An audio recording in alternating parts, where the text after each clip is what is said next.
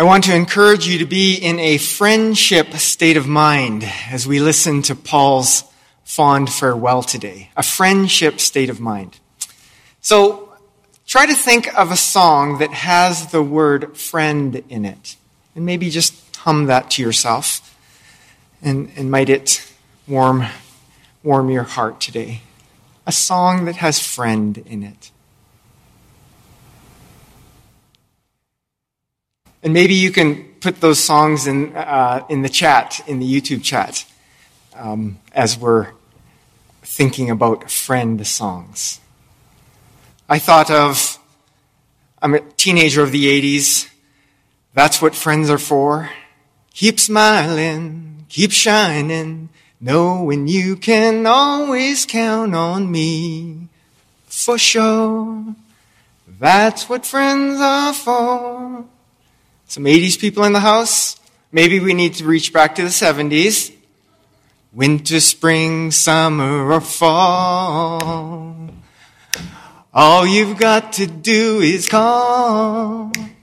And I'll be there, yeah, yeah, yeah.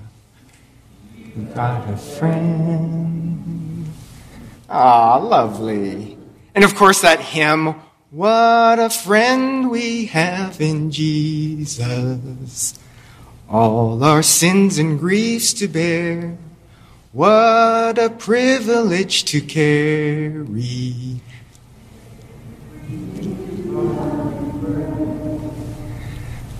There are not many, but they are mighty, aren't they? So put your friend song in the group chat, and we'll share some of our friend songs even in our coffee hour. As we've dug deeper into Paul's letter over the past few weeks, we see that it is this friendship-filled letter. Paul really loves these people. And as Jeremy suggested last week, it's probably because they shed blood, sweat, and tears together. If you read Acts chapter 16, you hear about the church in Philippi getting its start. And it was a raucous start, and it was Paul and Silas and Lydia and Euodia and Syntyche planting the church, fighting the good fight. And you know how in the midst of ministry and intensity and joy and challenge, bonds get forged in friendship. Some of you have been on work projects or service projects or trips abroad or even road trips where you've met adversity and it's made you stronger friends. I think about short-term ministry trips. Over the past 30 years here at First Baptist, we've partnered with Canadian Baptist Missions, and we've gone to Africa, we've gone to Bolivia, we've been in the Czech Republic, in the country of Georgia that bordered Russia. With local ministry trips, our youth have been joining Urban Promise in Camden, New Jersey for 4 different trips over the past decade. We've served with short-term ministry trips across Canada. And maybe you can think of trips that you've joined here in Edmonton. Maybe it's a habitat project or a short-term service project at the Mustard Seed or in Vancouver at a homeless shelter. You know how these ministry experiences forge deep friendships. So that's what's happened with Paul. With these friends that are not only his friends, but they're his faith community that encourages him and provides finances and provides practical needs for him. He's risked many things, and they've risked together. And now Paul has ended up in jail again, probably in Rome this time, and he's dropping hints that this might be his last time in chains. But he's got one last letter to write. He's still got time and ink and energy for now, and so he pens these final thoughts. Maybe saving the best for last, trying to imprint and impress upon his friends how to keep faithful to this radical and countercultural movement that they've started in Philippi. If Paul was singing, "That's what friends are for," I think he'd have 3 different movements. And the first movement would be, "Friends, rejoice in one another. And so in the first part of today's reading, we see that joy and rejoicing come into full picture again for Paul. He's glad that their friendship has been revived. And maybe because of transitions and travel, their friendship has kind of waned a bit, but now their friendship is revived. So friends, rejoice. Secondly, Paul notes that friends walk that balance of dependence and independence.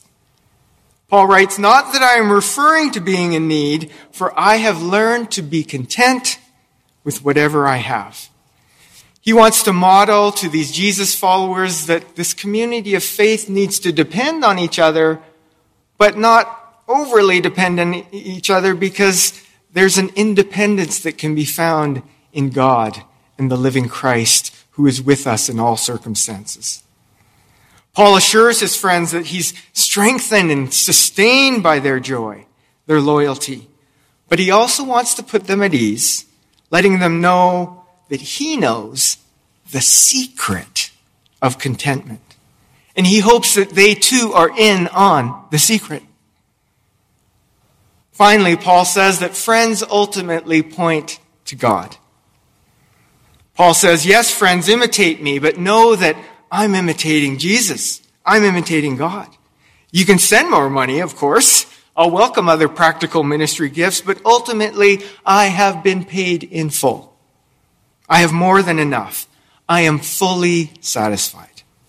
And my God, your God too, will satisfy every need of yours according to his riches. It's no surprise that Paul concludes with pointing to God, because he's been doing that all along in the letter, hasn't he?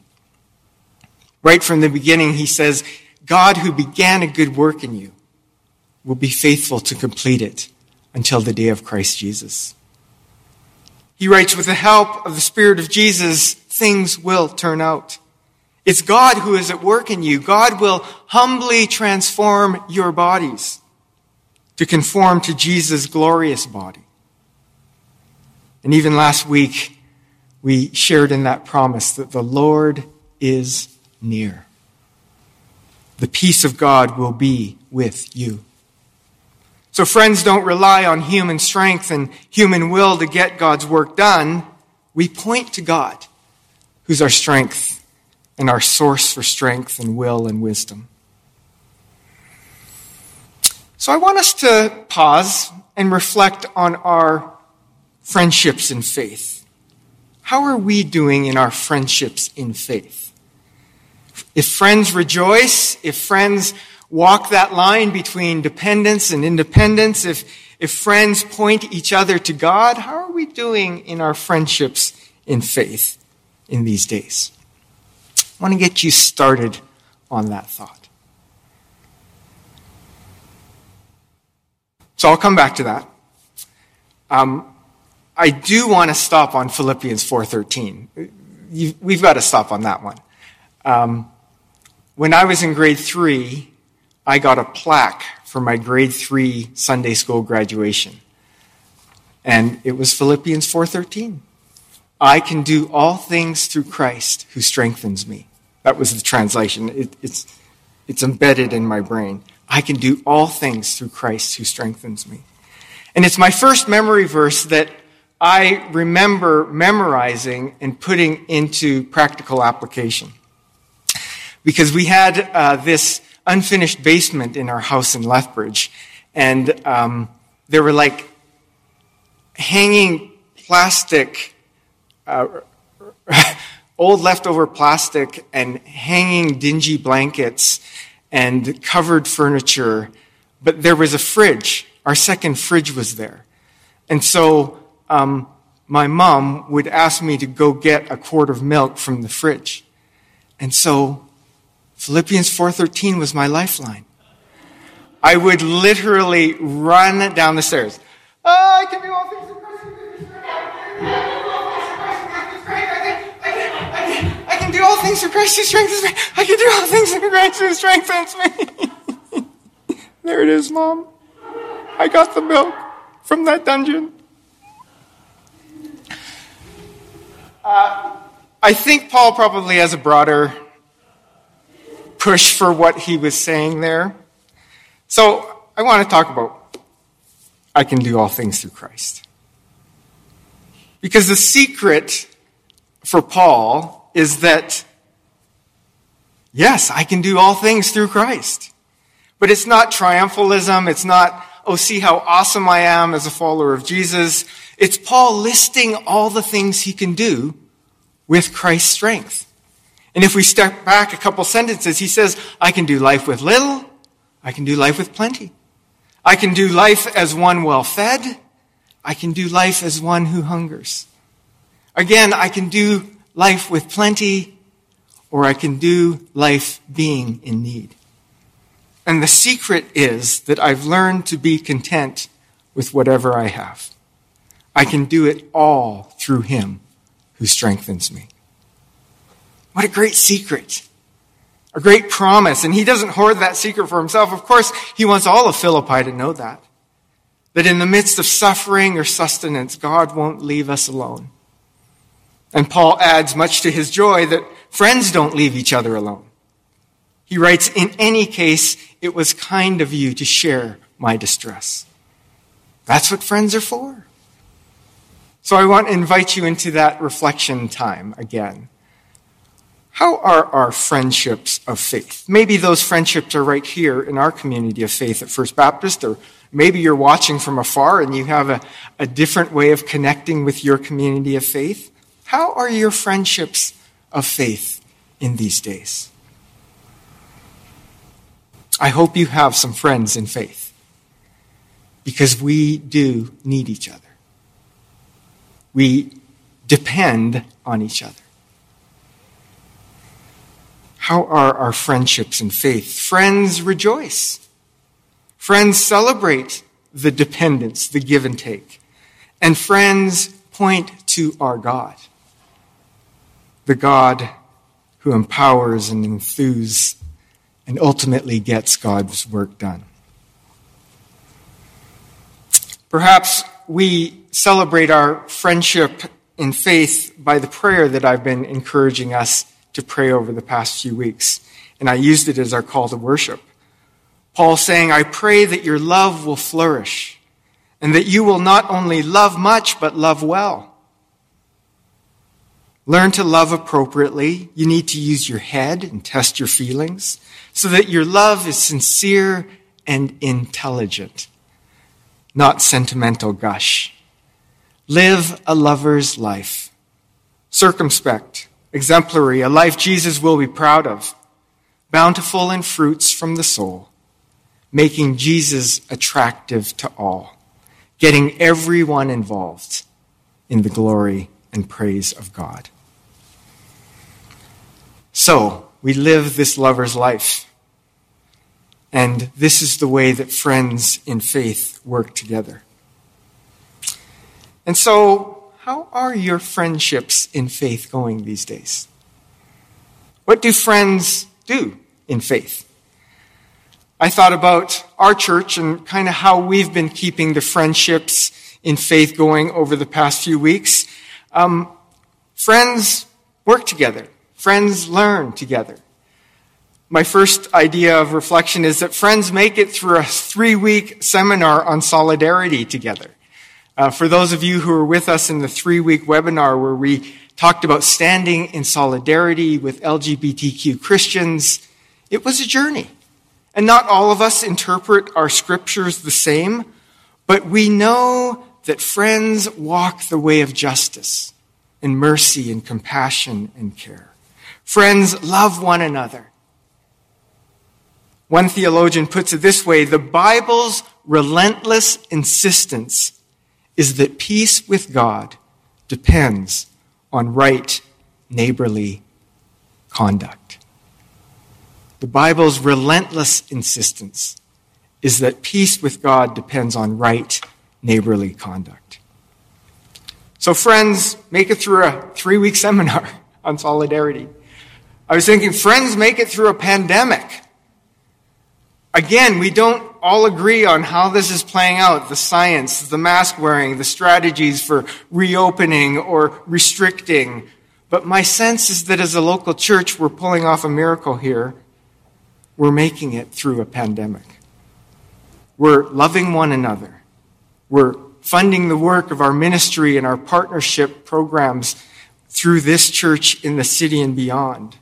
We're supporting ministry staff. We're all pulling in the same direction, seeking to accomplish our mission, this 127-year mission that we're hoping and praying won't be stopped by a pandemic. Friends, make it through. Thirdly, friends, keep the church heavenly. A couple weeks ago, I quoted a theologian who said that in Paul's view, this Christian community in Philippi was truly an outpost of heaven. And that's what we're trying to do, be an outpost of heaven, putting the life and practice and heart of Jesus on display. It's a way of peace, mercy, forgiveness, reconciliation, love, and grace. And even as our prayer, I prayed earlier, it's a way of foolishness, believing that we can actually pull this off. Not in our own strength, but because we have friendships and faith, because we rely on each other, and because we believe that ultimately God will make a way for us. So we count on the promises of God. So I do want you to pause and pray, and maybe this is another way to give thanks for our gratitude tree. Name a friendship in faith, or imagine who that friendship in faith is that's encouraging you in the journey in these days. And maybe quietly you might say a prayer for that friend. Later in the day, you might give thanks for that friend by sending an email or sending a text, making a phone call. Even before you leave today, some of you might want to fill out a leaf for our tree. There's pens and leaves in the foyer, and hang that on the tree before you leave. Giving thanks for friends in faith. And in the end, Paul assures us that friends will be fully satisfied, because our God will satisfy every need according to his riches in glory in Christ Jesus. And then Paul breaks into a hymn of praise, as he often does during his letter writing. His final doxology is one that we can echo today. To God, to our God and Father, be glory forever and ever. Maybe say it with me. To our God and Father, be glory forever and ever. To our God and Father, be glory forever and ever. Amen.